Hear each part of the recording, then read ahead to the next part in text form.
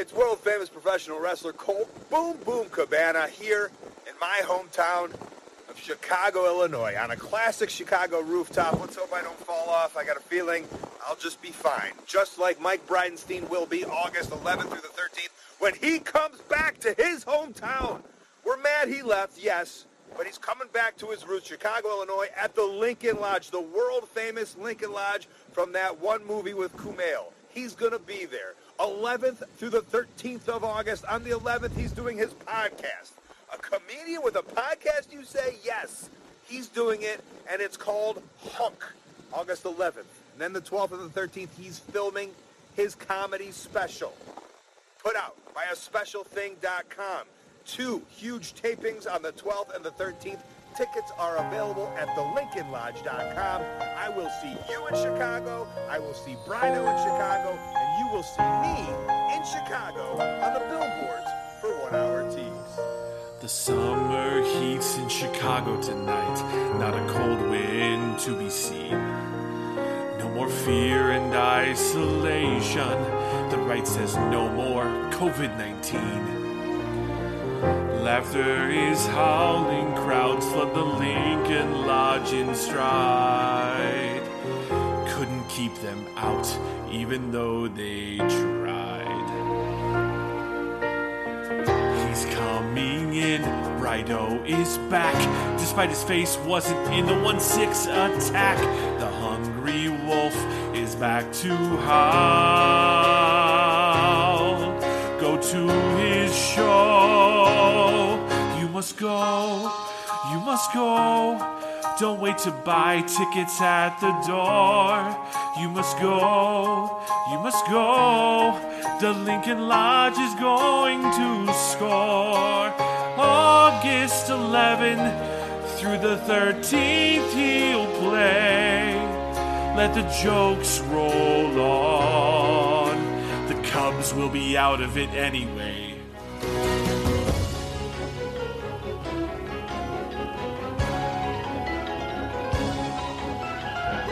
From power moves to hunk, Bridenstine is all around. Chicago comedy, he knows the history about. Recording his album at a home base from his past. He's finally coming back at the lodge at last. You must go, you must go. Don't wait to buy tickets at the door. You must go, you must go. The Lincoln Lodge is going to score. August 11th through the 13th he'll play. Let the jokes roll on. Who knows, Bat Boy Derek might save the day. Mike knows the biggest names in comedy. Dude, you gotta see this guy's fucking show list. He has the biggest names on in comedy on his show. It's kind of unreal, Mike, how you do that. The best panel pod on the internet. And this is what the show's about, Nick. We have our finger on the pulse of America's trends. Hi, everybody. Good to see you. This whole day can suck 1,000 fucking dicks. Yeah, boy. Welcome to Hunk with Mike Bridenstine. From Muscatine to the Silver Screen. Wait, it's a podcast? From Muscatine, Iowa to your AirPods? Here's Mike. I'm Mike Bridenstine. Shout out Rick Gonzalez. Shout out Bad Planet. Shout out Joel Krausar. Shout out Colt Boom Boom Cabana. My unpaid announcer is Tony Tone Lokensoul. Hey everybody, I hope you had a good 4th. I went off to the mountains and then came right back and did jury duty. Still figuring out my recording schedule, but this week I'm going to give you my interview with TJ Miller. I interviewed him for my book on Chicago comedy. It would have been incomplete without him. He was really hugely influential in my career and probably everybody that was in Chicago with him at the time. We just kind of scraped the surface on this. There's still a ton of questions that I'd like to ask him. If you don't know TJ, for whatever reason, he starred in several movies and TV shows, including Silicon Valley. He won a Critics' Choice Award for that. Cloverfield, How to Train Your Dragon, Big Hero 6, Yogi Bear, the Deadpool franchise. He's also appeared on Conan, Jimmy Kimmel Live, The Late Show with Stephen Colbert. He's released stand-up specials on Comedy Central and HBO. He's TJ Miller. I think that you've probably heard of him. If you want unedited video of the conversation, if you want to see how the sausage gets made, if you want a video of every panel I've done since March of 2020, that is all on the show's Patreon. That's patreon.com/Brido, BRIDO. There's a ton of stuff there. There's just a ton of stuff, ton of extras on the show's Patreon. The video I posted of my Norm Macdonald story that I told Tom Segura is up to 109,000 views on YouTube this week. I could monetize it if I get to 1,000 subscribers. So if you have time, subscribe to my YouTube page, youtube.com/Mike Bridenstine. I'm not going to hold it against Colt Cabana. He's always just called me Brido. Los Angeles shows every Wednesday. I'm at the Fable in Eagle Rock. Mike Holmes and his wife Stacy are making burgers. They just got listed in Thrillist as having one of the 24 best burgers in Los Angeles. August 5th, I'm going to run my hour at the Glendale Room. That's in Glendale, obviously. So far, I have Lizzie Cooperman opening for me. I don't know if you've seen Lizzie live, but like maybe the last 20 times that I've seen her, she's been in unfollowable killing machine. And so to up my game, I've asked her to open for me.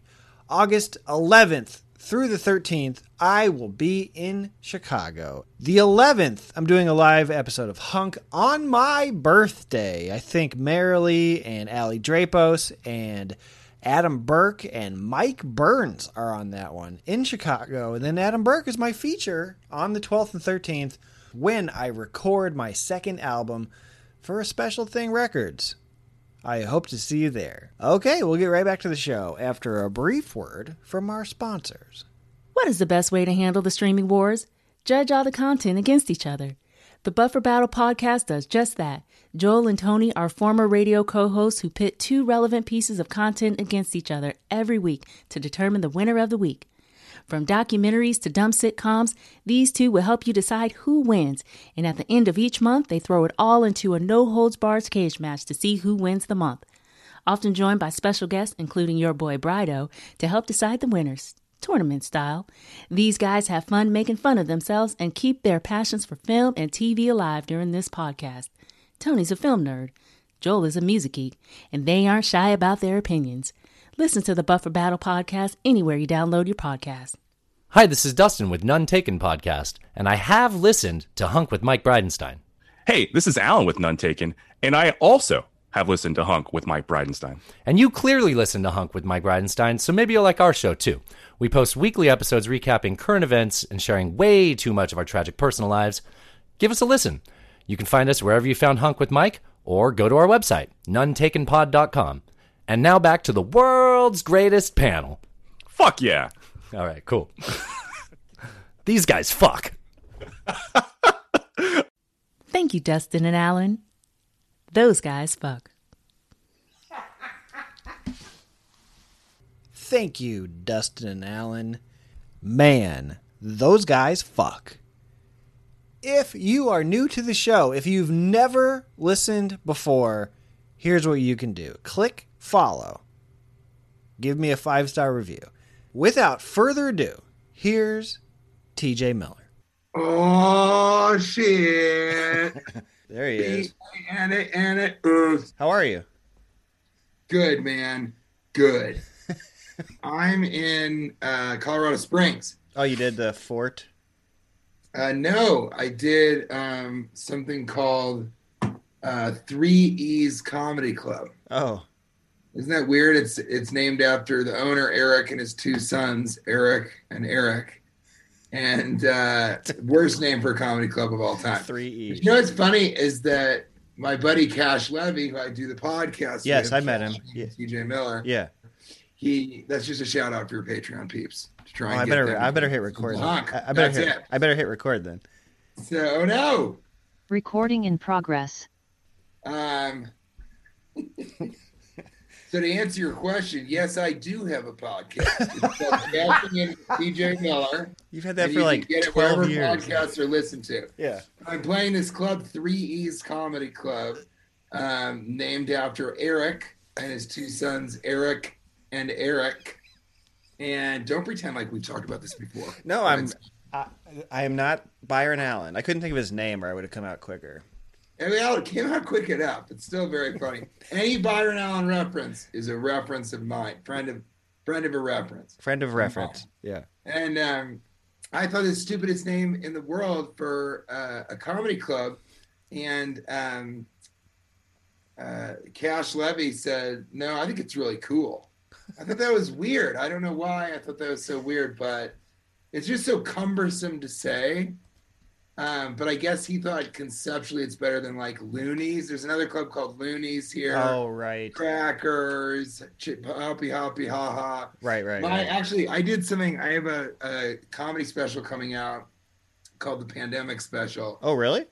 Yeah, I did it at the Zanies in Nashville, Tennessee. Oh, wow. And part of why I did it there for a couple reasons. One, because it was one of the first places I started working. Because they were like, there's a pandemic. Everybody stay inside. And Tennessee was like, I didn't hear you.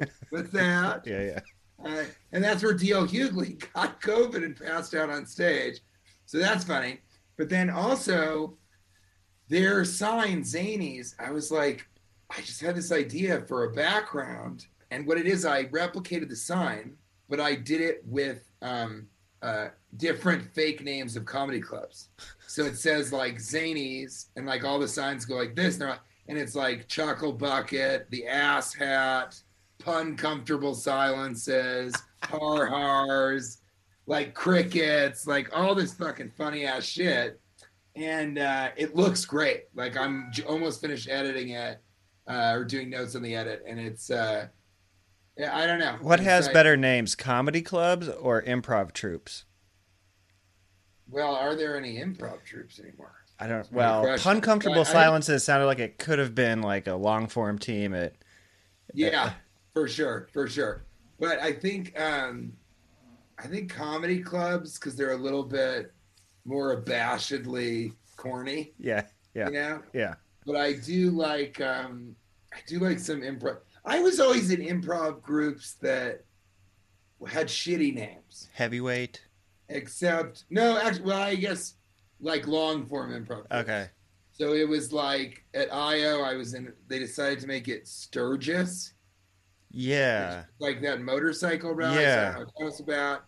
And then I was in a couple others, but now that we're talking about it, I did like some of the improv group names. I did a 2-man group with Brandon Sorgenberger. And that was called Tanya's Nail Studio. That was really funny. That's a pretty good name. And then we were it was Nick Vatterott, Mark Ratterman, and Micah Sherman, and we had a group called Chuckle Sandwich. Chuckle Sandwich.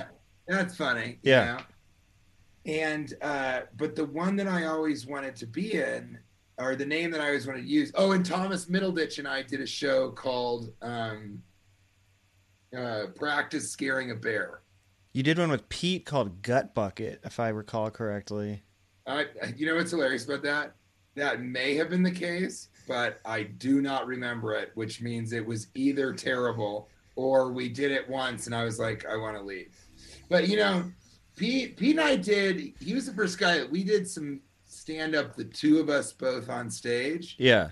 And that has become a thing since with Bumping Mics and, you know, yeah, with Attell and Jeff Ross. And I think there's more, you know, Blue Collar Comedy Tour and that stuff. But I had never thought of going on stage as a stand-up to do. Didn't Bobby Tisdale and Eugene Merman kind of have that going? Yeah, that's right. They used to open. That's right. Bobby and him used to open. But that was, I never kind of got in at Rafifi. I never did. I never did either. Yeah, that's sort of the story of my, you know, life in comedy is I never really have been like, I never did a Judd Apatow movie. Oh. You know, I've never been on Joe Rogan. There's all these things that are like really important milestones or clubs to kind of get in. The Comedy Cellar, I didn't play for a very long time and didn't really want to. But I kind of have found other sort of groups and weird, people to work with that actually, that it really has worked out. If you look at my entire career, this is the weirdest thing. Most of my success is due to Steven Spielberg. Steven Spielberg? Isn't that the strangest thing? So I was on this show called Carpoolers. For sure. It was on ABC. It was back in the day. And that was DreamWorks Television. And Spielberg and his wife watched Carpoolers, and his wife was a huge fan of mine. And he She's also in was. Temple of Doom. I can't think of her name, but Kate Catchbaugh? Kate Capshaw. Yeah. And it's funny, too, because my wife's name is Kate. So whenever Spielberg and I talk, I'm like, how's your Kate? It's like, good. How's your case? It's very misogynistic in 2022. And I'd like you to strike this from the podcast. No. It's okay if you and Spielberg did it. Yeah. No, it is not. So, and so, the first time I met him, he kind of was like, you're really funny in that thing. And so then She's Out of My League. And he did Notes on Cloverfield for JJ. That was the first movie you did, right? Yeah, Cloverfield. And then She's Out of My League, which was the second movie I did, that was DreamWorks produced. That was a DreamWorks I didn't movie. even realize any of that. I just assumed nobody would kind of. And actually, strangely, took me a really long time to kind of understand that he was sort of a Great Expectations kind of person in my life. Huh. So then... So I did that. Then Transformers 4 Age of Extinction, Spielberg produces that. He's an executive producer on that. And he was the one, I saw him randomly in New York City, and he was like, I'm trying to get you in the next one, Transformers 5. I'm trying to convince Bay to put you in it. And I was like, he's not going to put me in it. He got really mad at me for some joke I made on a podcast, and he wrote me this email, and he was yelling at me, and now I don't think he'll talk to me. He doesn't want me in. And I was like, which honestly, that's okay. Didn't you just post a photo with him, or is that made up? Yeah, totally. So, but that relates to the fact that Spielberg's like, oh, he yells at me, and then he won't talk to me for 6 months, and he'll come around. And I was like, he yells at you? Yeah. And Spielberg's like, yeah. And then we kind of said some things, and Spielberg goes, yeah, I guess I never really thought about him like that, but you're right. Because I had some insight on kind of him as a dude. And yeah, he totally came around, and now we're friends. And he's, and before that, we went to, I think he tried to get me fired from WME before I left. And Spielberg or Bay? Bay. So anyway, back to the, so he really liked me in Transformers and wanted me to do another. And then he bought a movie pitch that I wrote with Miller Davis called Ex-Criminals, and I still want to make that, but I'm not talking to Miller right now. Miller's not talking to me, which is a bummer. But so that might be hard to get that made. But I think I'm still going to make it, and might just make the movie and put it online and not make any money off of it. I think that would be really interesting, because then no one can sue you or anything. Yeah, it's just public domain. But Spielberg's company bought that, and then he was like, I was like, so I'm working on that. I want to do that. And people were talking about putting me in Office Christmas Party, which is a DreamWorks film. And he said, I think you can do Office Christmas Party and write this movie. My wife loves that movie. My Kate. Her name's not Kate, but my Kate. You're Kate. And in this economy, we call them all.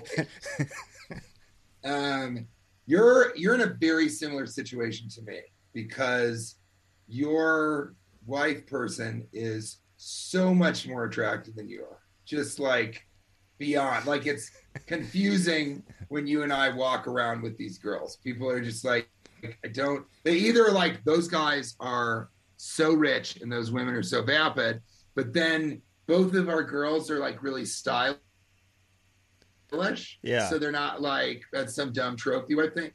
But then they're like, what has he got going on? Yeah. You know, and little do they know, it's like, we're very funny. Yeah, and that's it. Yeah. That's the whole thing. She doesn't even think I'm very funny, which is even more confusing.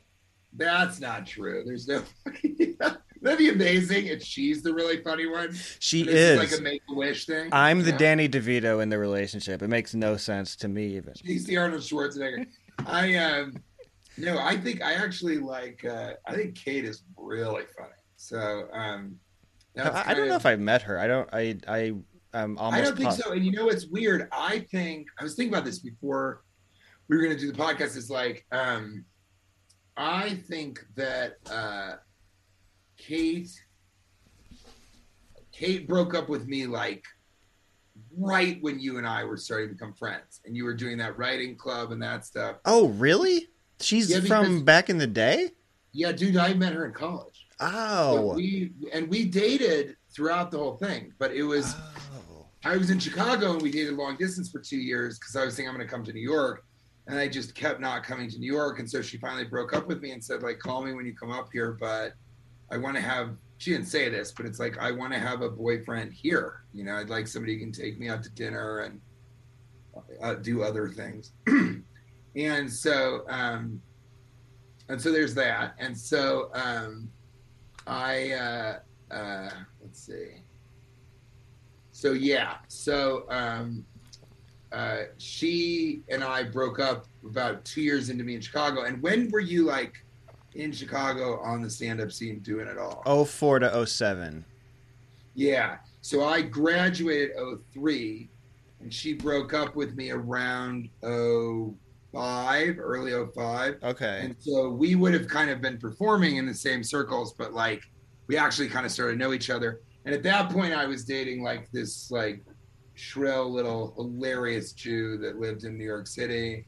And I didn't really have any like major Chicago girlfriends except for Jocelyn Hughes. Yeah. Because I was just doing so much stand-up. It just was not even. I did stand-up every single night. You moved to Chicago in 03? Yeah, I think so, yeah. Okay. Did you visit? There's a very confusing video I saw of the Red Lion that Mike Olson gave me. And in the crowd is a young as fuck TJ Miller. And I'm like, in my brain, I can't figure out why you are there in like 2001 or 2002. So one summer, either after my sophomore year or junior year, I visited Chicago. I think it was after my junior year. And I visited Chicago because I was thinking of going, and I took like the lowest level class at Second City. And I wasn't able to do any other class. I think I might have done some sketch writing through Ali Faranakian at IO, but it was like, I could only take class at Second City because I was only there for like, I don't know how many, 5 weeks or something. It was like a summer, and I did some fake, I did some kind of fake writing. It was like an academic thing. So I went there and I got free housing because it was an academic thing. But I barely had to do anything. And then I went and I tried to do open mics and stand-up and stuff. And one of the places was the Red Lion. And I did one at the Red Lion where my friend still remembers this. He went to Northwestern. He came and I did one where I was doing a set, but I kept pulling stuffed animals out of my pants. I had like a bunch of stuffed animals in there and wouldn't really mention them. So that was like, I was trying to be super. And it's funny that Mike Olson had that because he's one of the most experimental of us all. Yeah. He was the guy that was doing stuff where all of us were like, that is so fucking hysterical, and I have no idea why, and I don't know what is happening as I'm watching this, but you're just cracking up. And I think what was cool about him is like he was a comics comic, you would say. He was also just a really great comic. I think that's really interesting. This girl I was working with last night was like, you're really a comics comic. I can tell, that's what's cool about you. He's like, you're really funny, but you're a comics comic. And I've never thought of it that way, especially now that I'm a little less absurdist. Yeah. Or a lot less absurd. There are 25 people I can name that are more comics. That, Who was the first person you thought of? I thought of Attell first. I don't know why. No, people would say that too because he'll play to the back of the room and the front of the room. But I think Vatterott from our Chicago. Oh, yeah. I think he's a guy. But see, he's also just a great comic. But I think you can be both, right? I mean, you can be both. You can be both, but he was doing stuff when we were in Chicago that was really played to the back of the room. Yeah, he was doing the weirdest stuff of all time. And yeah, go ahead. When you moved there in 2003, what was the kind of like the lay of the land? Like, who were you looking at and being like, "Oh my God, that person is like the shit"? Kumail was doing his whole like, you know. He would sort of say something and he had that kind of side look where he's like, and just do the heroin. Heroin's doing the heavy lifting. Yeah, just do the heroin. So that was funny. And then, I think Pete Holmes was really, really good at that point. I thought Brady Novak was really good. Josh Cheney, because of the Lions Den. Yeah. Josh Cheney and Steve Harvey, of course, they were like, to me, they were the luminaries because they ran this place. Yeah. Like most important room in Chicago was run by those two fucking guys, and they were hilarious. Yeah. And Josh Cheney was doing weird stuff. He was always in a suit. Yeah. He had that joke where the two parts of the tie, and he had them race. Like he rolled them up and then he let them go, and then and it was too. And I think one time he took bets on it, and other times he would just. And he had the joke about the cats trying to talk and almost being able to, like he could just tell they're like, "How about I do that? I just ask a question or want something." So because I would see him and he would do the same set a lot. That was. That was definitely like, hold on, let me silence notifications. And that was, just those guys were just so, they were so fucking funny. And then Steve Harvey of it all, which is so tragic that he passed away. And, I got to see him right before he died. And it was not a situation where you would be like, you're one of the funniest people I've ever seen. You're so fucking amazing. You're so great. There's just not a time to be effusive and say that stuff. Right. But he kind of knew because me and CJ Sullivan went there to visit him. We both visited him. Yeah. And it's so funny. This is when CJ used to drink. And I was right there with him. And we kind of finished talking to him. And it was wonderful. His kid was there, and his wife is so incredible. And he was still being funny. He was like, he was on the stuff. He was in his apartment. He was in the hospital bed in his apartment. And he still had jokes.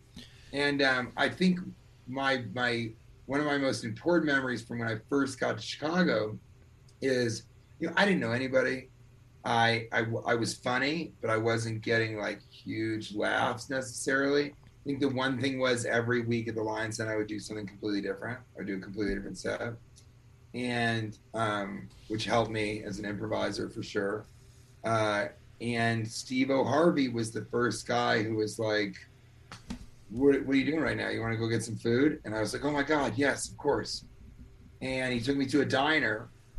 And, I was asking questions and starting, and I remember thinking like, in general, I really don't get nervous, but I remember thinking like, this is a big moment. Like this guy's one of the Chicago luminaries. He's a titan. And I'm sitting here eating hash browns with him. It's just like, oh my fucking God.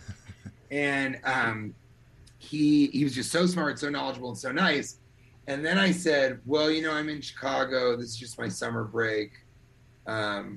From college. And so I leave here in like 2 weeks. And it was so funny. He just was like, what? He goes, so you're just a flash in the pan. Why am I wasting my time talking to you? And it was this really funny thing where he kind of was the first person. And you and I have given people this advice in a different way hundreds of times. But he was sort of saying, oh, you're not in it for real yet. I'm looking to talk to a young comic. You're a tourist who's doing open mics. Yeah. You don't even live in Chicago. And that was really cool of him to say, because I didn't exactly get it at the time, but it definitely made me be like, all right, dude, if I'm going to fucking do this, I need to do this. This cannot be yeah, I tried it for a few weeks, then I left, and then I came back, and now I'm kind of getting back into it. But I already sort of had that work ethic because of your Recess. I've been told that Recess, like the scheduling was like insane. That was the college improv troupe that I did in Washington D.C., and the rehearsals were 10 to midnight, Monday through Thursday. And if you're a college student and you're asking other college students to not party or show up drunk, like Ken Barnard was so funny, because that was tough for him every so often. He would show up and he was like really drunk, and we'd be like, all right, Ken. But then he would just take off his pants and just have his dick out and be kind of chasing around, like jokingly, each of us. It was just so funny. He's just so fucking funny. But yeah, that's a big commitment. And then in addition to that, you had to shoot videos, write sketches, and we had a show once a month, sometimes more often than that. And so a lot of your weekend was taken up during the day, kind of shooting and getting ready. But the biggest thing was we were improvising for 2 hours, 4 nights a week. So that's 8 hours of just straight improvisation. We would talk a little bit, but we would just get on stage and just do long form, scenes, and then short form, bad ads, this, like all these things. And that was just, to me, that was how you got good at comedy. Yeah. And so by Chicago, it seemed obvious that because I didn't have any schoolwork or anything, and these day jobs were fucking Radio Shack and shit like that, that I would perform every single night. And then I would try and see, if I wasn't performing, I would see improv. And then I was trying to take classes in improv, which was I was on the weekends for the most part. And sometimes weeknights, like Annoyance Theater, where I really learned how to improvise. That was weeknights at 7 or something. So then I would do that, and it would be 7 to 9, and then 9 o'clock I'd try and go catch a late mic.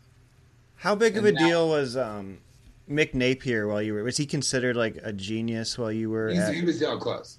He was Del Close. Yeah, I mean, at that point, I didn't even know this, but he was directing at Second City. So the main stage shows, not even ETC, he did that, but the main stage shows, he was directing them pretty often. And the reason he was a big deal was, to me, was because he wasn't talked about at I.O., because that was the Del Close, that was the shrine to Del Close, was Improv Olympic, right?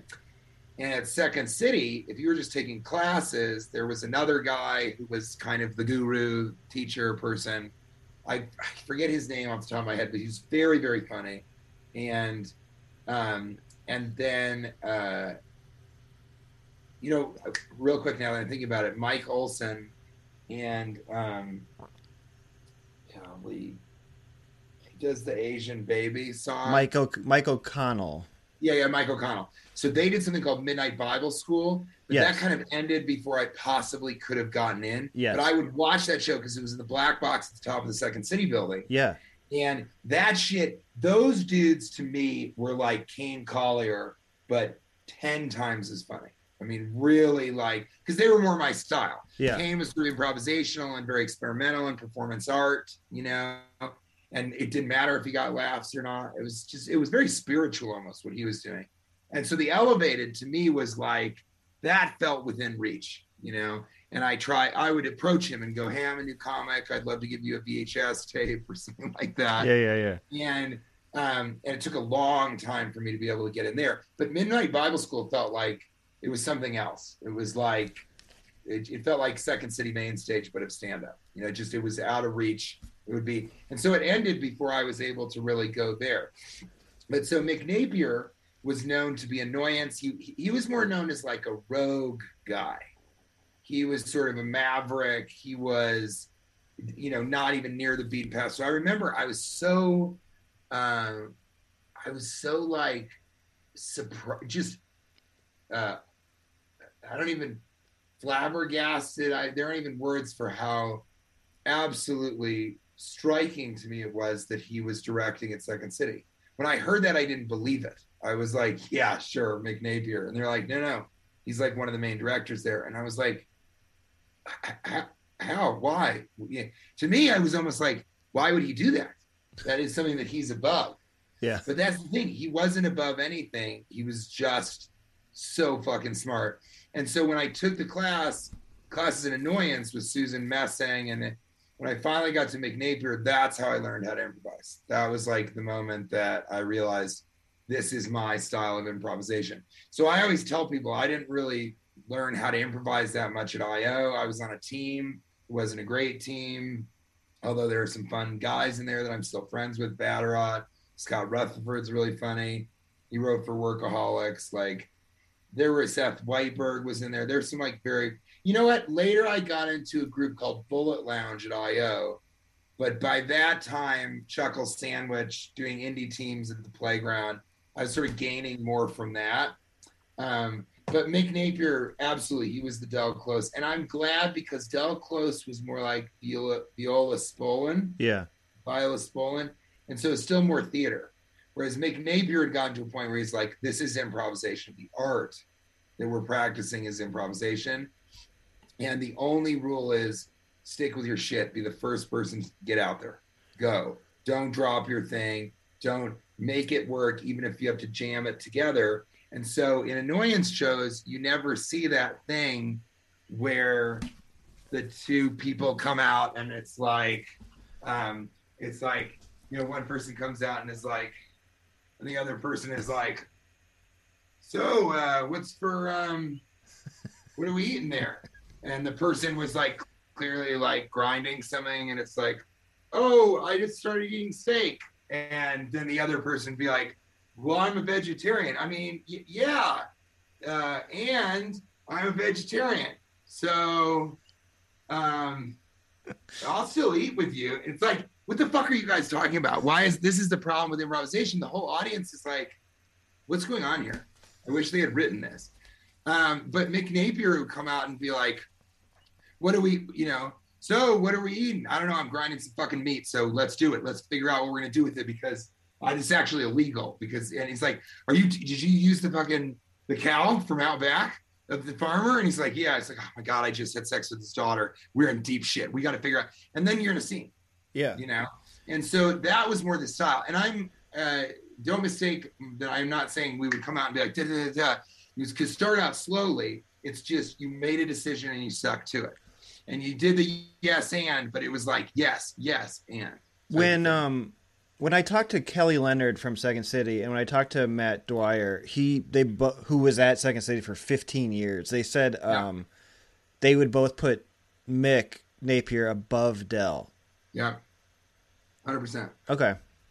I didn't study with Del Close, I don't know, but that 100% makes sense to me. Because Del wasn't very funny is what I heard. But Mick was very funny.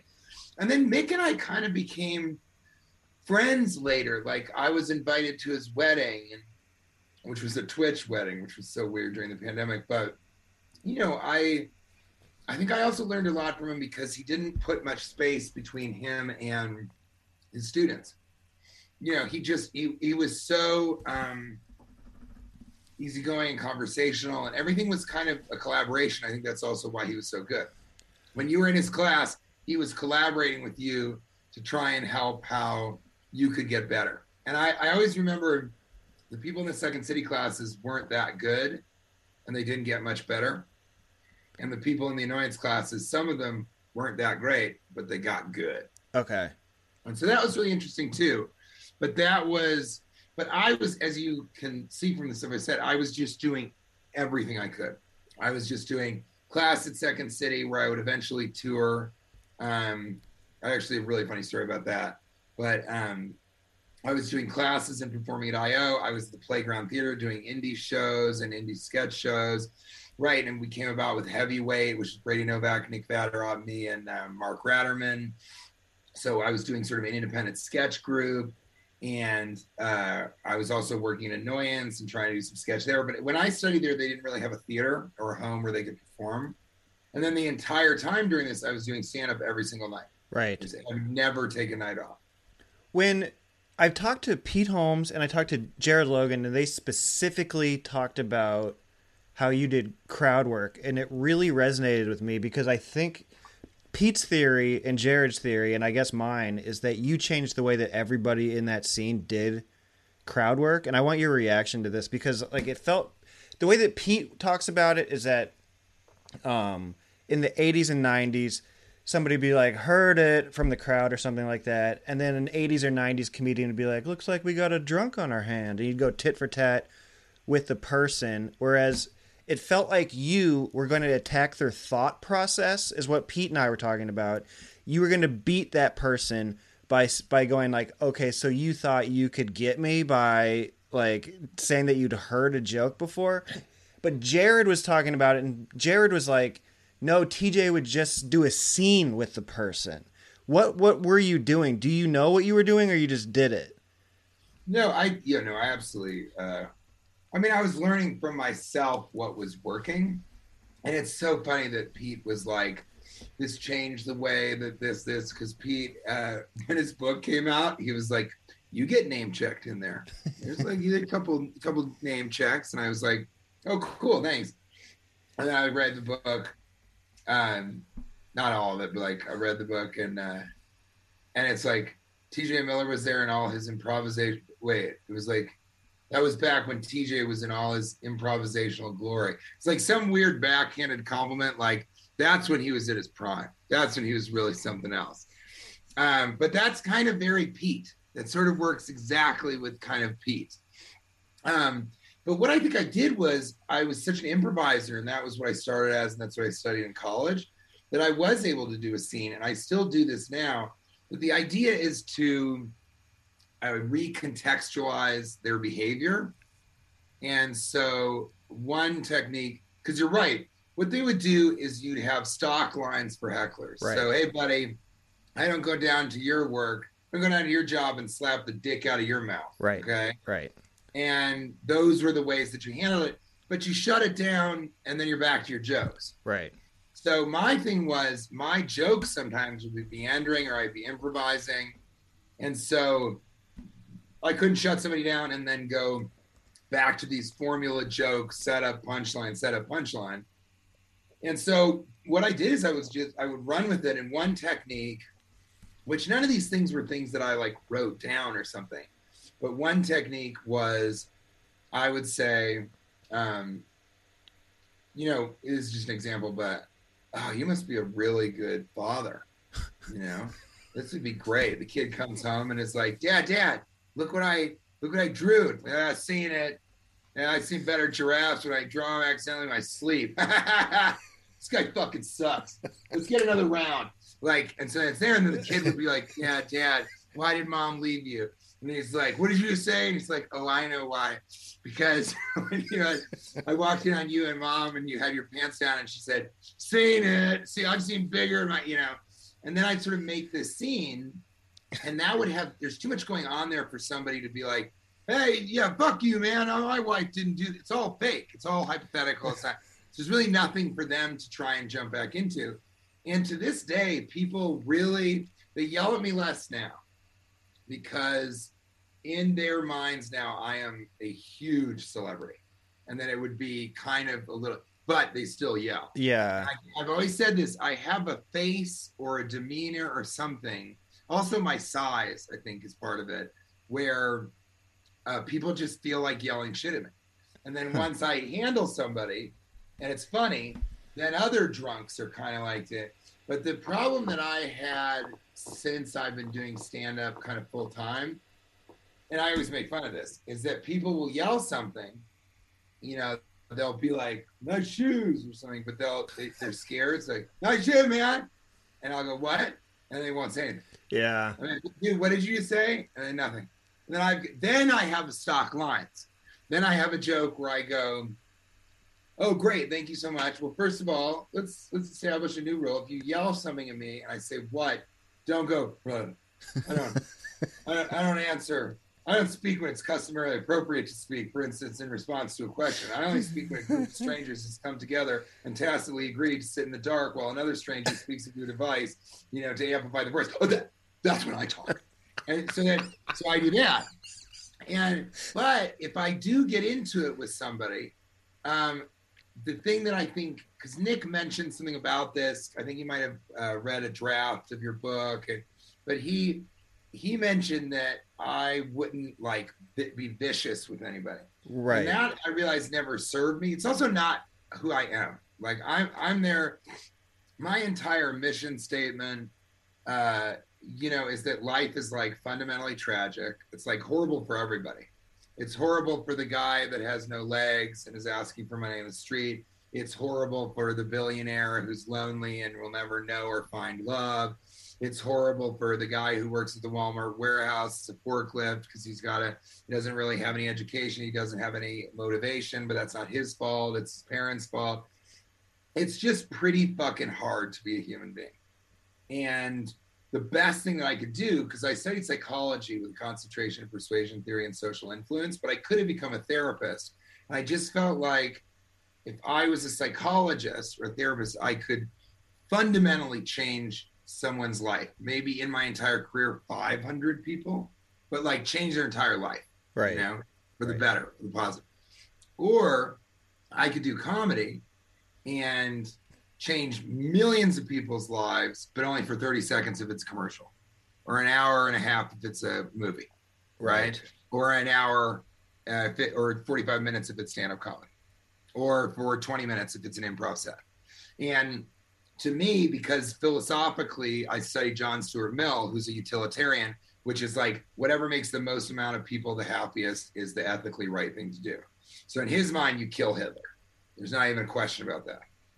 Because the murder of Hitler and how it affects his family affects millions of people, and it makes them happier and their life better. So then you kill that guy, right? Right. And so that formula says the more people I can make happy, even if it's a little less happy, is much better than only making a few people really, really, really happy.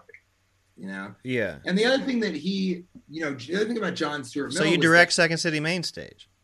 What? So you direct Second City Main Stage if you're Mick Napier. Yes, exactly. Yeah, exactly. Because, and I think he had before he said, I don't like directing movies, because he directed Exit 57, I think it was. Yeah, he did. And he sort of always was begrudgingly directed Second City Main Stage. He was never yeah, I love it. Oh, it's great. What an opportunity. And that's not his style of comedy or anything. But he was. But Paradigm Lost was lauded and yeah. And I think Strangers with Candy is a television show. He did. And you're right, Paradigm Lost, that was one of those shows that they talk about. Yeah. And Brian G was something, but he did the Cancer Coach sketch. And I'm not sure Mick directed that, but that was Paradigm Lost level. It was where this father who's a coach of a football team, I'm actually tearing up thinking about it. Oh, really? That's how amazing it was. Came in and his wife has cancer and it's terminal. And he gets in there and he's like, we got to fight this thing. We're going to go. And he's sort of acting like a coach. And he's like, who's going to go? Give me a C, give me an A, give me a C, E-R. Who are we? We're going to beat him. And he was doing all that stuff. And then the wife kind of slowly calms him down. It's like, I'm going to die. And you kind of need to stop thinking that we can beat this thing. And it was so funny. And then everyone was crying. It was crazy. I'd never seen that. And so seeing that made me rethink. That's how I got to writing Successful Alcoholics and Difficult Time Killing My Parents, which are the two shorts that I did that went to Sundance. Yes. Because then I started to realize, wait, it is possible to do what I want to do, which is, I don't call it tragic comedy, I call it comedy of substance.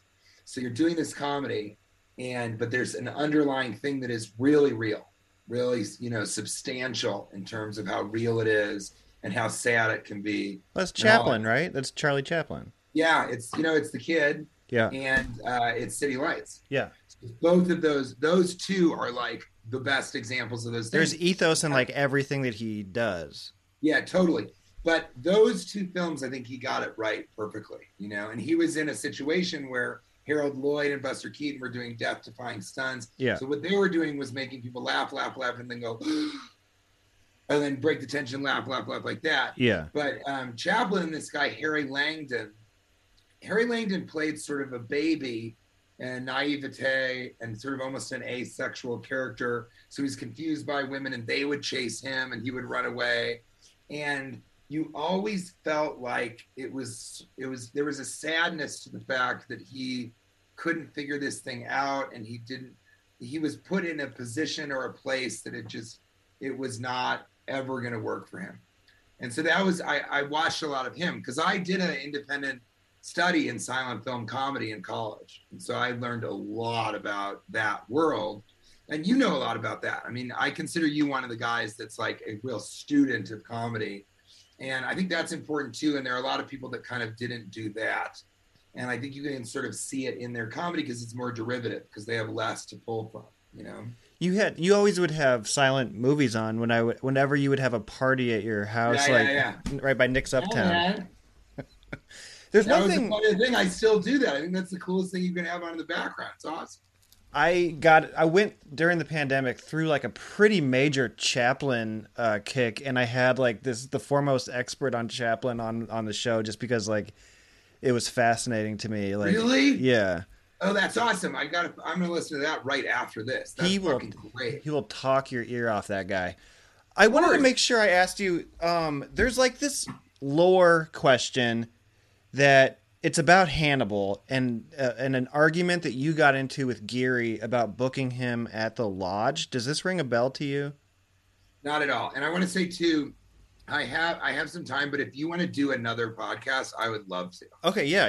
So because this also, I was like, I want to get this in, and we've just not connected. Yeah.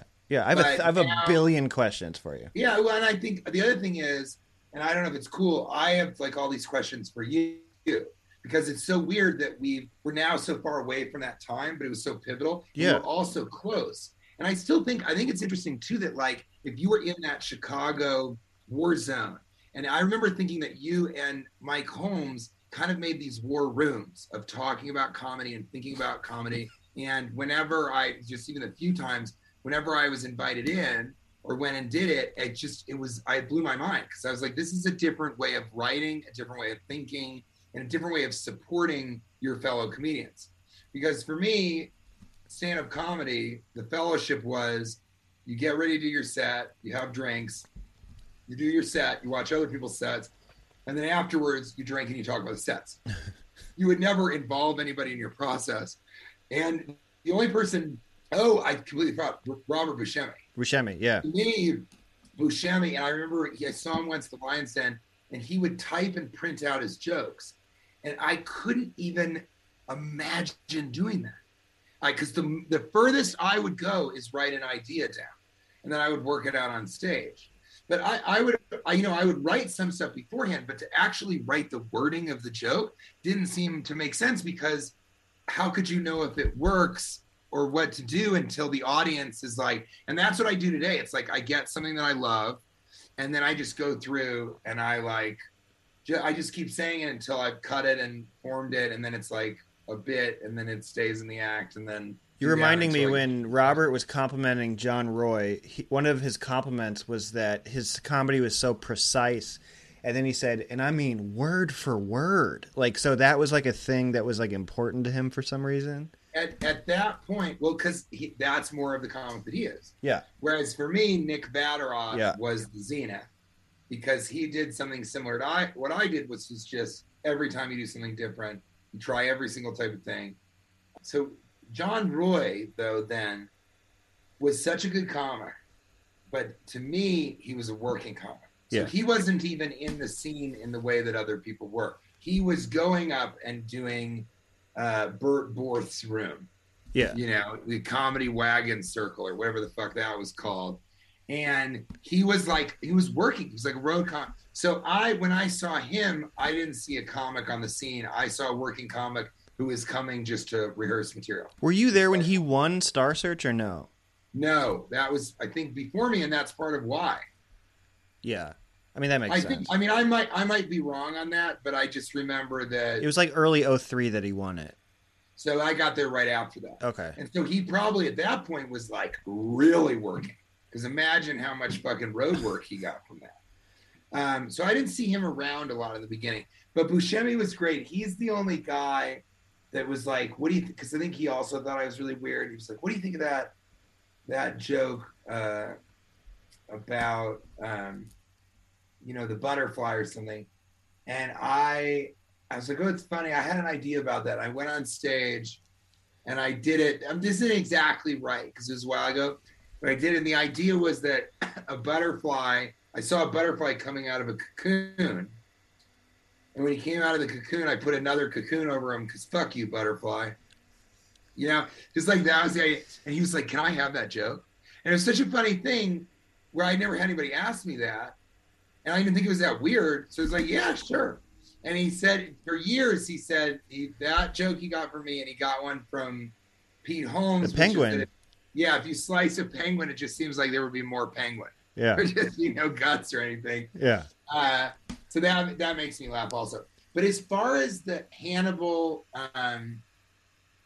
Ricky Carmona also, I mean, all these guys, you say, who's the first that come to mind? Yeah. But like Ricky had this energy that I just was unable to imagine replicating. The second he got on stage, it was fun. Yeah. And he did, I don't know when he did it in my time there, but he would do, sometimes you'd go up and he would just sing. He would just like, he would put on a song and it was a good song and he would sing along with it. And it was so funny because the audience was like, wait, he's not doing stand-up, but damn, I love this song, man. This guy's cool. And then he would kind of go into his stand-up and he had built such goodwill with the audience that they were really excited here. And then he's really funny. Yeah. So it was he would double bang it in a way. He had this 1-2 punch of let's have some fun. Let's change the energy. I'm like you. I like to have a good time. And now, wham, I'm hilarious. I've got jokes. I'm not just up here dancing around doing my thing, which now on the road, everybody says that's Carlos Mencia does not the poor man's job, the destitute. He's the destitute man's Ricky Carmona because he doesn't even really do bits anymore. He just talks to the audience, plays songs, does karaoke with the people on stage, like goes in the audience, makes fun of people. Wow. So that's what I always respected about Ricky was he had this energy that he brought in the beginning, and then he was a really fucking good comic. He would do Celebration by Kanye, and he would do the Percolator song. Percolator was the one I remember. Yeah. Percolator is so fun. It was so funny.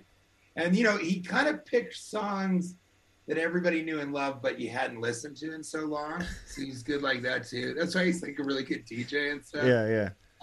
As far as the Hannibal, whatever the folklore of that was, I don't remember that at all. Do you remember liking him before other people did at all or anything? Or do you remember early Hannibal at all? So yes, and he wasn't funny. He hates this. He fucking showed up at Checker Hall to confront me over what I had written, or what I had reported about him in this thing, because I sent him an early copy of it, and he did eat shit all the time. And here's the thing that I think is really funny. He's a fucking rapper now. Yeah. What is he? That's your move. People say he's being like, man, fuck comedy. I'm a rapper. I'm like, okay, well, but what I'll say is I'm sure, I don't know what he's like now, because I'm cool with him. I've seen him around at some point, and I've texted with him. But what I remember about early Hannibal and why I remember this is that the only person who did as many sets as me was him. And then Nick would do as much comedy as me, but he would do it in the same diversified way. So he was doing sketch, stand-up, improv, whatever. But Hannibal was strictly stand-up. Yeah. So what would happen is he and I would do 2 stand-up sets, right, at comedy open mics. Yeah. And then we would go together. Often I would be following him and saying, are you going to hit a mic after this? He's like, yeah, there's a music open mic. And so I would go to the music open mic with him. Yeah. And there'd be like 5 people and they'd all be drunk or whatever. I remember this one place we went to, he had kind of said, yeah, man, I like it. You know, it's in the same story. It doesn't really matter. But I'd be like, so what have you been doing lately? And I'm at what material? And he was like, just bombing. And I was like, bombing? He's like, yeah, I love it. I was like, what do you mean you love it? And he was like, I mean, I do these music open mics. It's great. It's like 5 people and like some drunk. And I go up in between like 2 guys doing John Mayer acoustic stuff. And that fucking blew my mind, obviously. But then I remember exactly this one open mic that we went to. And it was like he had prophesized it. You know what I mean? He had like, we went in and it was 5 people. And one of them was a completely drunk guy who was like, what are they doing? What are you talking about up there? And he went up after a John Mayer guy. And then somebody went up and did another like almost John Mayer song. And then I went up. And of course I bombed. I mean, it's just, you could not do well there.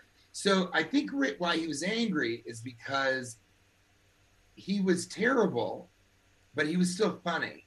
There's something we knew. None of us were like, dude, that guy should stop doing comedy. Right. There's just something about him that he was this black guy with glasses, an incredible faculty of language who really was funny. But some people said he was really much funnier off stage. And some people said he wasn't funny at all. And then he went away for a long time and he came back and suddenly he was hilarious. Yeah. But I just remember him of having, you know, I'd see a pitch perfect work ethic and one that was almost the exact same as mine when it came to stand up. You know, he was like me. He would do 3 sets on a Tuesday, 2 sets the next night, go to a show to watch. That is a show, you know, I would do the same thing. It's a show that we couldn't get up on, but we watch comics until the 10 o'clock open mic started. And we would know that they don't really let comics up until after 11 because the singers and the guitar players and all that kind of stuff, they go first.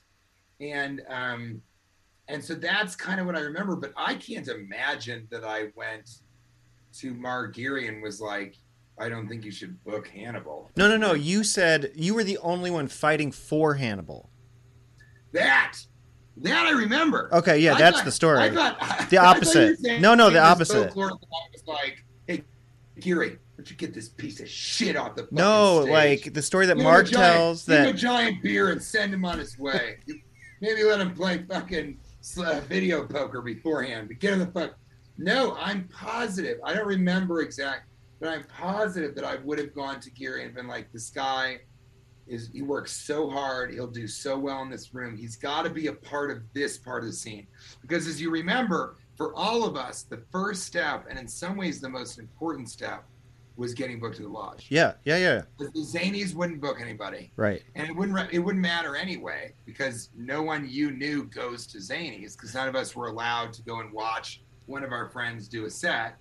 And the other rooms, like the Elevated and, you know, which would become Cherry Red, but the Red Lion, you know, the Lion's Den was an open mic, but it was the most important room, I'd say, right beneath the Lincoln Lodge. And the Lincoln Lodge was like a produced comedy show. Yeah. You know? Hello? Oh, no, that's okay. You know what? I'm trying to just talk about the history of Chicago comedy when I was in the scene, so specifically like 03 through 05. And we're going to do that for another half an hour. So could you come back? Okay, thank you. The Lincoln Lodge was, yeah. I don't think she would know. But that's such a specific answer. Yeah. Do you want rooms? I think you should get to 07 because that's when you got Carpoolers, Tej, is what she said. And then she's like, which was Spielberg, by the way. Not a lot of people know that. And so, yeah, I definitely would have said that because I could see Geary was really, what would you say, close to the chest about who he was going to book, what it was about, who was good enough to do it. And, you know, it continues. He sort of now has the kind of comedy club and everything that he wanted. Mm-hmm. But for years, it was him doing tech, and he could never figure it out, and running around and being so like harried was the adjective I always used for him. Yeah. It's like he was harried. Well, God, we got to get this thing started. But the Lincoln Lodge also, it was like cool. Like you walked through a diner, it was a secret room. The beers were like this big, and I remember thinking like, this is really cool. And the bar next door had Malort. And so, you know, if you wanted to go drink hard afterwards, there was like a funny bar. And it was on an intersection that was really interesting because it was on Lincoln and what was that, Irving? Lincoln Irving and Damon? Yes, exactly. So it was also, it was a little west from the other stuff that we were doing. And in the beginning, I lived in Wicker Park, like Wicker Park, Bucktown. Yeah. And so that was another thing is I could like go pretty easily and see the show. But I also was not a guy who wasted, if I could do an open mic, I would not go and see a show. So I didn't see a lot of Lincoln Lodge shows for a while, but I kept trying to get in. You know? So I think it took me the better part of a year to even get a guest set there. And I don't think I did very well. At Lodge, you didn't? No, I don't think so. I think he might have booked me again anyway, but I remember my first time afterwards, I was like, I don't know that I'm going to be booked for a while, and I don't think that I was. But then, you know, then I gained some momentum and I had like a set that killed with my 4-person bicycle closer. Gay wad, a wet clump of homosexuality. That's right, exactly. So I had enough of those brilliant tidbits. And so then I had a set that would work, and also once I started playing there, he understood that I like would try something new but also kill. So I was never going to be a guy that was like, who cares how this goes? And that might have been why, that would be a reason that Geary would say, I don't think Hannibal's right for this room because he doesn't give a fuck about bombing. But I think that's what made Hannibal so successful is he had this like Teflon confidence, not necessarily in what he was doing, but just in the fact that it did not matter what people thought about his stand-up. It was so much more about the work and getting the work done and going again and doing another one. But you don't have any specific memory of that argument, like that you fighting for him or anything like that? Yeah. Okay. Do you remember the set that he did that when he finally did the Lodge? No. I guess he fucking destroyed. Yeah, I don't know. I'm positive. But here's the thing. Some people worked for the Lodge, like were in the Lodge. I forget what he called it. The cast? Like, yeah, the Lodge cast. I never did that. You didn't? No, I don't. I think you know what it was. I was like, I'll help out whenever I can, but I'm so busy. Oh, okay. You know? Yeah. But I could see myself being like, oh, Hannibal's at the Lodge. That's awesome. But I have 2 shows I'm going to do. Okay. 2 open mics that I need to go and do. Right. If you weren't there. So basically, what I'm saying, Brad, is I'm a bad friend. I was a bad friend. No, you're busy. You're a busy performer. I was a selfish bad friend. There's one set I want to make sure I ask you about during this one, because it's earlier. There's a set that Logan brought up, and I have such a specific memory of it. It's a Lion's Den set. I want to say Jen Slesser's friends of a lesbian comedian. You had casually. Oh, I love Jen Slesser. She was so nice to me. Yeah, she's great. Her friend, I believe it was her friend, who was a civilian, ran up on stage during your set, and you proposed marriage to her. And it's probably the hardest I ever saw anyone kill there. Do you have any memory of this? So Vatterott talked about it to me, and I do, but I think I've created it since being reminded of it. I do those memories. Yeah. Great. Okay. No, but now that it's mentioned, I do. I remember kind of, she came up and she did that. What's weird is I've married a couple people since then. I have proposed marriage to a guy on stage. These are just like, if it makes sense to just do something that, if that just comes to me and it seems funny, then I will just absolutely do it. But yeah, I kind of remember, the thing that I remember is that I would absolutely have done that.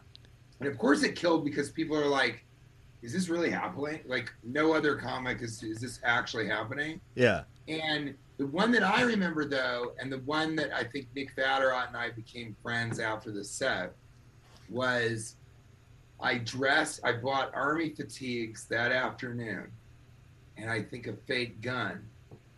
And they called me on stage, and from the back where the friars were, like that little hallway, I literally army crawled on the ground of the bar all the way up and up the stairs.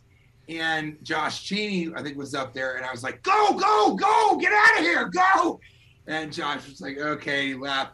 And I came up and I pretended like there were snipers everywhere, but I was there to tell jokes. And so I would sort of, fire the fake gun and then climb up the pole and say, hey, do you ever notice that it seems like everybody in Chicago is like, they already ate an Italian beef sandwich and they're on their way to eat another. Get out! I do that. And it wasn't funny. I think people were just like, this is really, really a weird thing. It got some laughs for sure. But I remember Vatterott after that was kind of like, he didn't say it, but I could feel that he was like, dude, you're really funny. Like, you are way out there.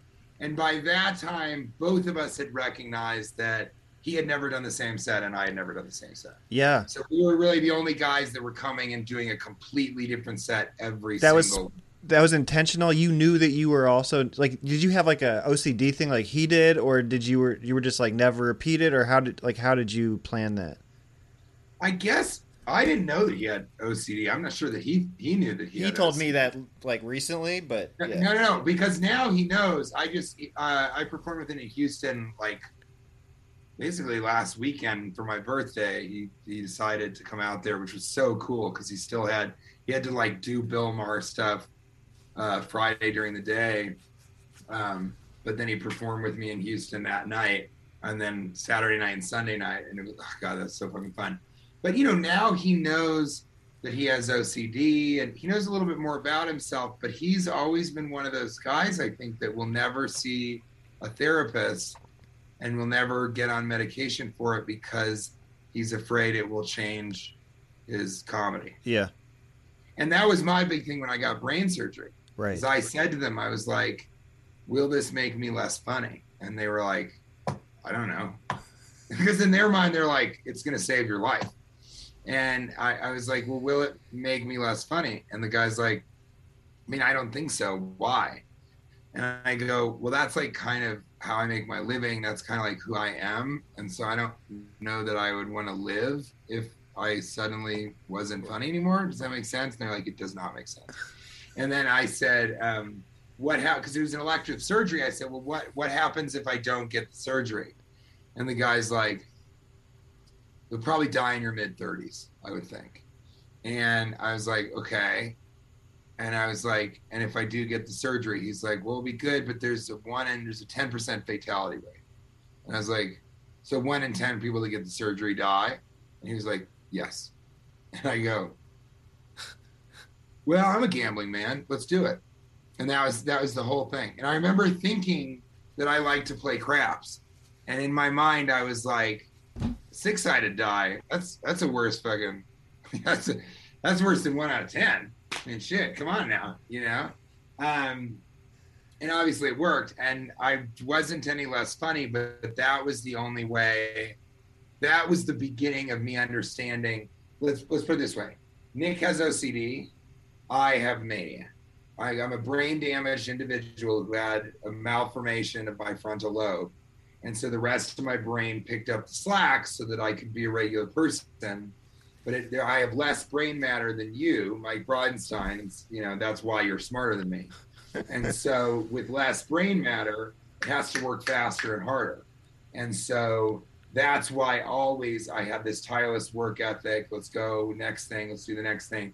And I think in some ways, looking back, this is probably what Nick did. He was like, I had this OCD, I always had to do something different. And I remember that now looking back, now that I understand like who I have been my entire life, but just didn't know that, I think I was just like, let's do something else. Let's do the next thing. Why do we do what we already did? We already did that. Why don't we do something else? And my output of work and like material was just constant, you know. And I never understood why people needed to sleep. I never understood why people would get tired or take time off from anything. It just simply didn't make sense to me, and it still doesn't. Like now, and you know, this mania, you constantly are trying to temper it, and the easiest ways to temper it are alcohol and other depressants. And I wasn't really on medication when I was in Chicago at all, and so I was just drinking all the time after sets because I had wound myself up. And it's like, so how do I pull this back down? And I got into nitrous oxide pretty early in Street Name Whippets, pretty early in college, like sophomore year of college. I dated this chick Saturn who did nitrous, and so I did that a little bit, and that was always an ancillary possibility where I was like, if shit gets really out of hand, I can do nitrous because that's a real slow down type of thing. And at the height of, Cash Levy and I were talking about this, at the height of my mania in Hollywood, I did the Critics' Choice Awards, the second one, and I would go on stage and do the whole thing because I was simultaneously doing movies and Silicon Valley and everything, and stand-up, always stand-up, never not doing stand-up. And I would go and I would do the bit of the thing, and I would run back to my trailer and I would do whippets. I would do nitrous oxide to sort of bring things down and then I'd go back out. So like some people go and do cocaine so that they can be like, all right, let's go and do it. I would be like, I got to bring this down a little bit. Otherwise it's going to go, otherwise it's going to get really crazy.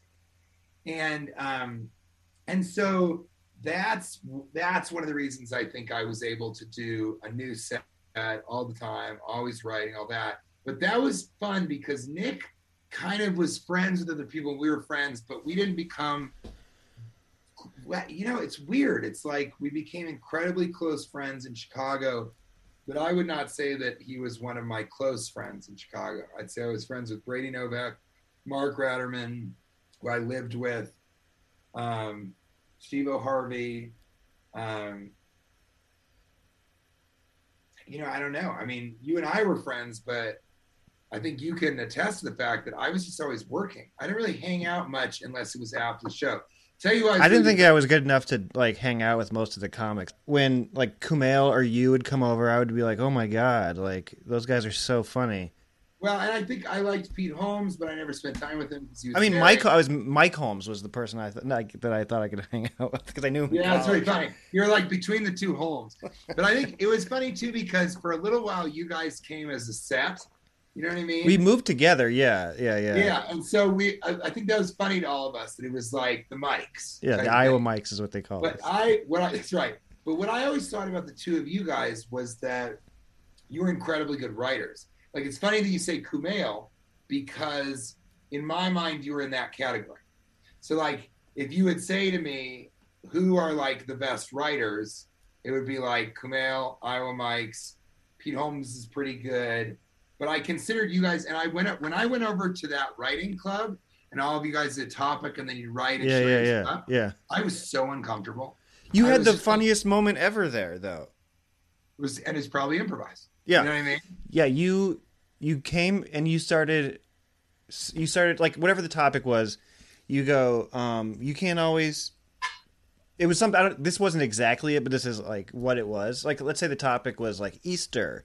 You go, you can't always change the way a person looks through violence, but you can sure change the way that motherfucker walks.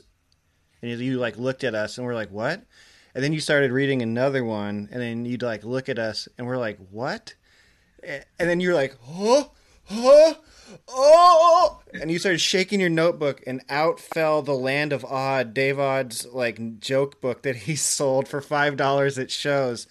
In the room fucking, when we realized that you had been reading Dave Odd's jokes verbatim, we just fucking erupted. And like everybody was like falling on the floor laughing. And you stood up and you go, that's what I wanted to do here. And you fucking left. And I was like, that was like the thing I respected more than anything. That was like the funniest thing that ever happened there.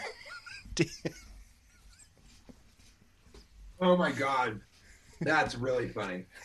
And that's the kind of shit that I was doing at the Lion's Den. But I'm gonna let you in on something. That was something that would have planned because I felt so that's like a sketch. That's like kind of a funny, that's like a gag or something. And I would have planned that because I wanted to do something funny and I just wasn't a great writer. And so I remember so much that when I went there, I just felt really uncomfortable because I felt like every topic, you and Holmes would like have 3 good ideas and one of them would be almost a fully formed joke. And so I always felt that, and I still feel like that. I feel like stand-ups are either a writer or a performer, and then they get good at the other thing. Yeah, I could see that. And you have to kind of push it. So that's how I saw you guys, I thought. And I also just thought you guys were so funny. You were just such funny people. And like the way, you guys were different, obviously, but the way that you laughed was so specific, and the jokes that you would say in conversation were so specific. And one thing was that when did you get there? 2004. And so, by the time that you guys were really on the scene, which would have been 2005, like really, really entrenched in the scene, I remember thinking also that you guys really like expanded the scene and rounded it out. And that was still at a point where no one was really gonna leave. Like we really had grown into the scene. But I think, and I wanted to ask you this, did you think at a certain point you were like, why would anyone leave? Because the scene is so good and we're learning so much and we're... Yes, I wanted to see if we could all stay there and make it happen there. Because I think I was so naive too, but then I got it in my head that this was high school. This was 4 years and I'm out. So I spent exactly 4 years there. I think Pat dying, and then right around the same time that you got Carpoolers, it just felt like it was, and then like we got management and like a show at UCB, like it just felt like get the fuck out of here. And I think that that point I remember, because I never thought of myself as leaving first. I never really, and I don't think I did, but I do think that it did start to pop off for people. And my thing was I always wanted to go to New York. Yeah. But I did not think of leaving. And that's why Kate broke up with me. I was just like, I got to get the most out of Chicago that I possibly can. The only thing, and I'll go back to who I was friends with. I was very close with CJ and Pat. Those were like my buddies from, I forget the Irish pub that we all did. It was like a Flanagan's or something like that. Gunther Murphy's? But I remember just, what? Gunther Murphy's? Yeah, Gunther Murphy's. And so I remember kind of doing sets, and afterwards, Pat was just so funny. And I would just do shots of Jameson with him and CJ. And being around CJ and Pat, that's some of the hardest that I would ever laugh, because they had this like East Coast meets Midwest sensibility. And I am from Colorado and went to school in DC. And so they represented a kind of different East Coast, but I could relate to it because I lived in DC. And then they had this Midwestern sensibility that I could relate to because I was in Colorado. So DC is not considered like an East Coast town like Philly or something like that. And Colorado or Denver, really, it's not considered like a Midwestern town, but we consider ourselves that. So I really locked in. And then also, Pat kind of was a guy where I was like, I can't believe he can get up and just riff about the room and destroy.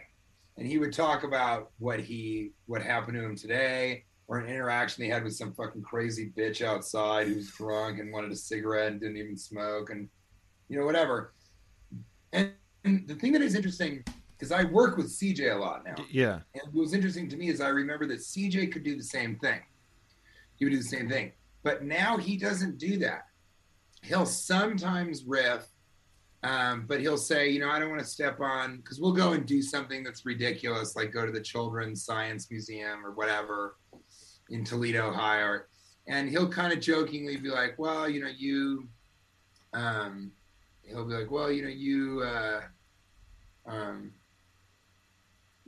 probably going to do that, so I don't want to step on that, And I'll say, well, no, I don't give a fuck. We have different angles on it.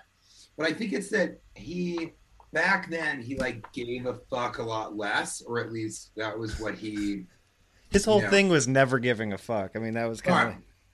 And he still doesn't give a fuck, but in a different way. It's really interesting that he quit drinking.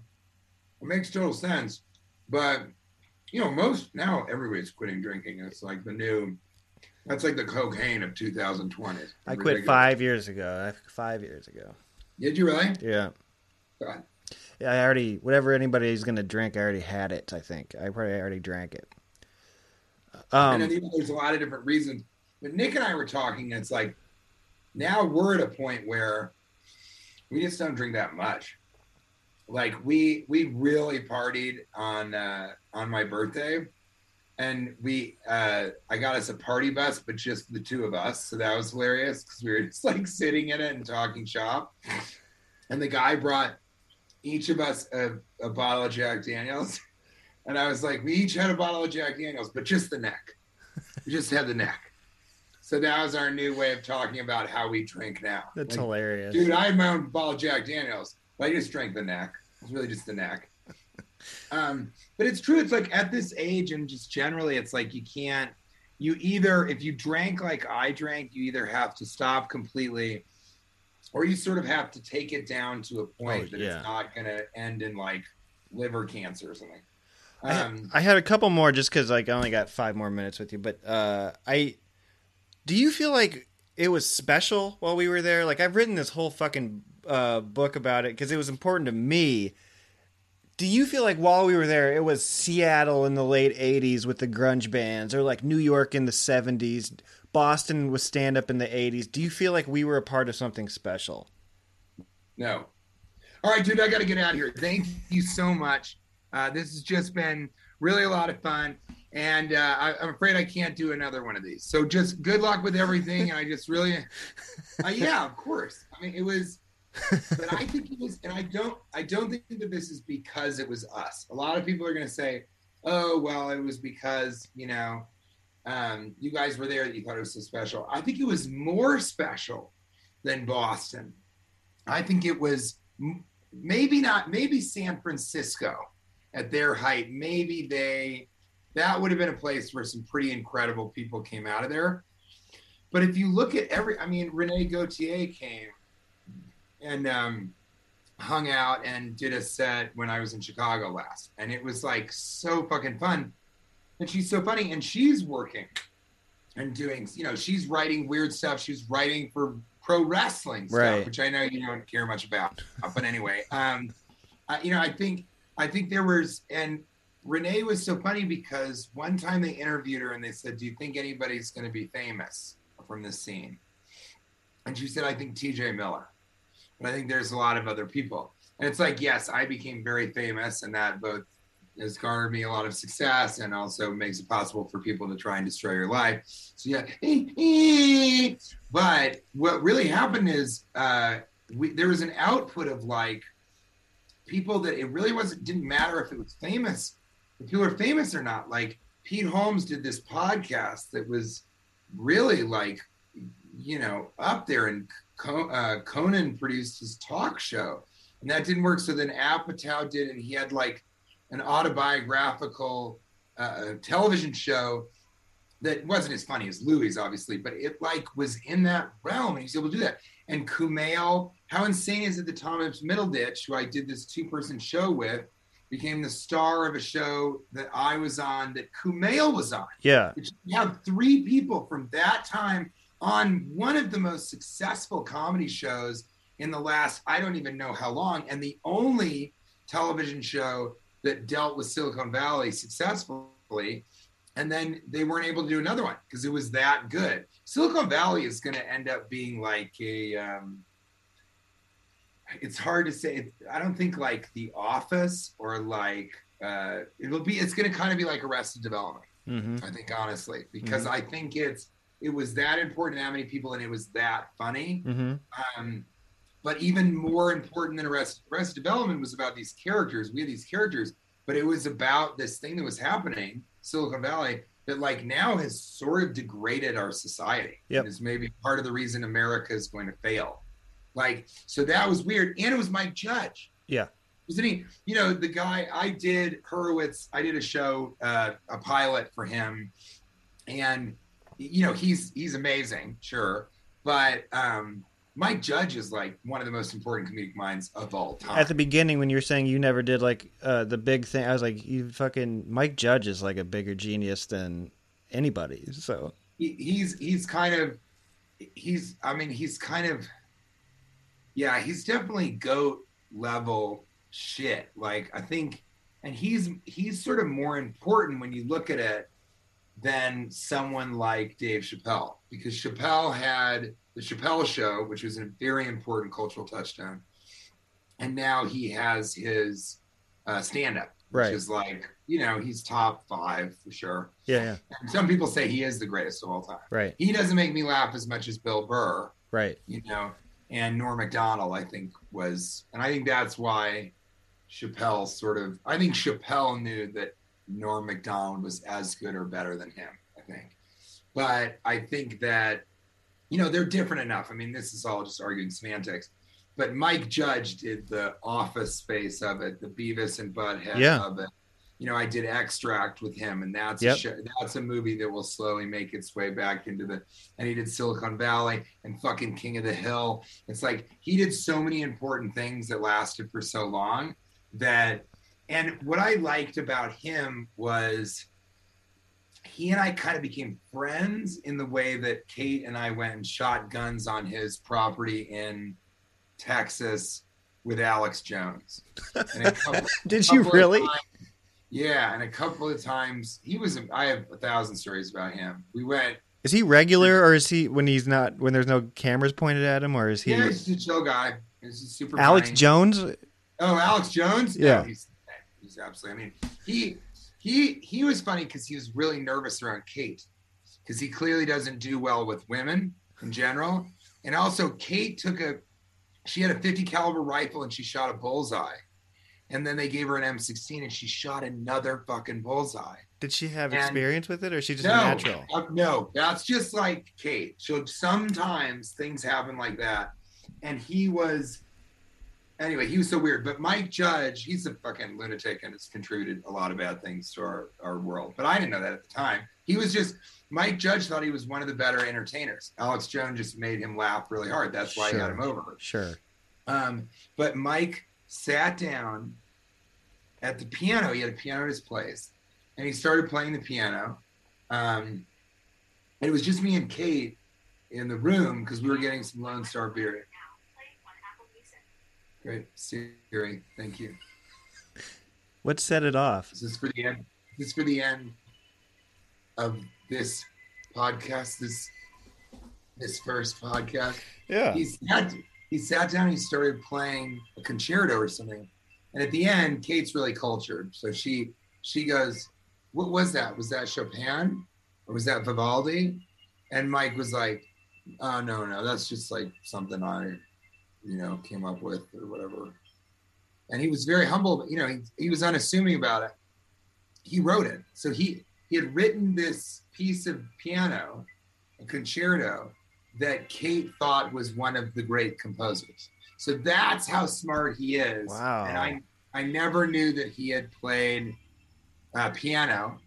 And I don't think he ever would have done that if we weren't like at his house. But it's like, that's the other lucky thing for me is I've worked with these people that to me are like Mike Judge, Steven Spielberg, Michael Bay. Bridenstine. I've just been really, really lucky to kind of get to learn from some of those people. But here's what I will say.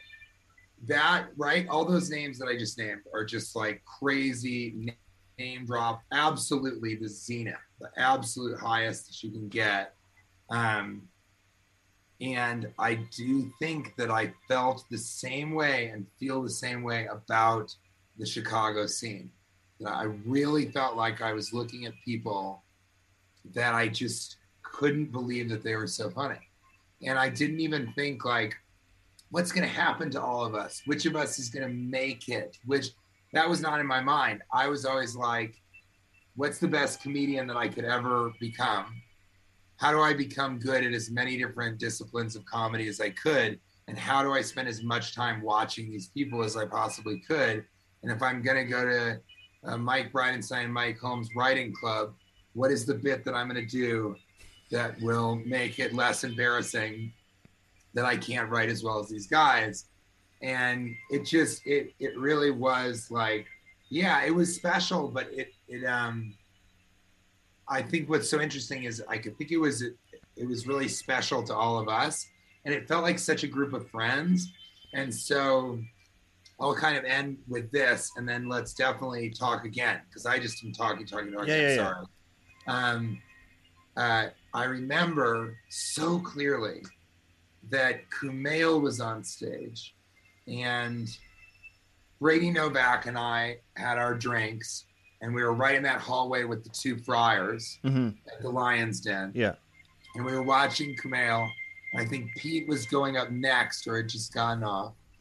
And Nick had yet to go up. And I think I had gone up. But we're both having drinks and watching Kumail. And Brady turns to me and he goes, you know, this is the best. This is like the best it's ever going to be. I'll never get better than this. And I remember thinking, why would you say that? Like, that's not true. Why? That's such a weird thing to say. It's such a fatalistic way of looking at life. But when he said that, I remember kind of knowing why he said it.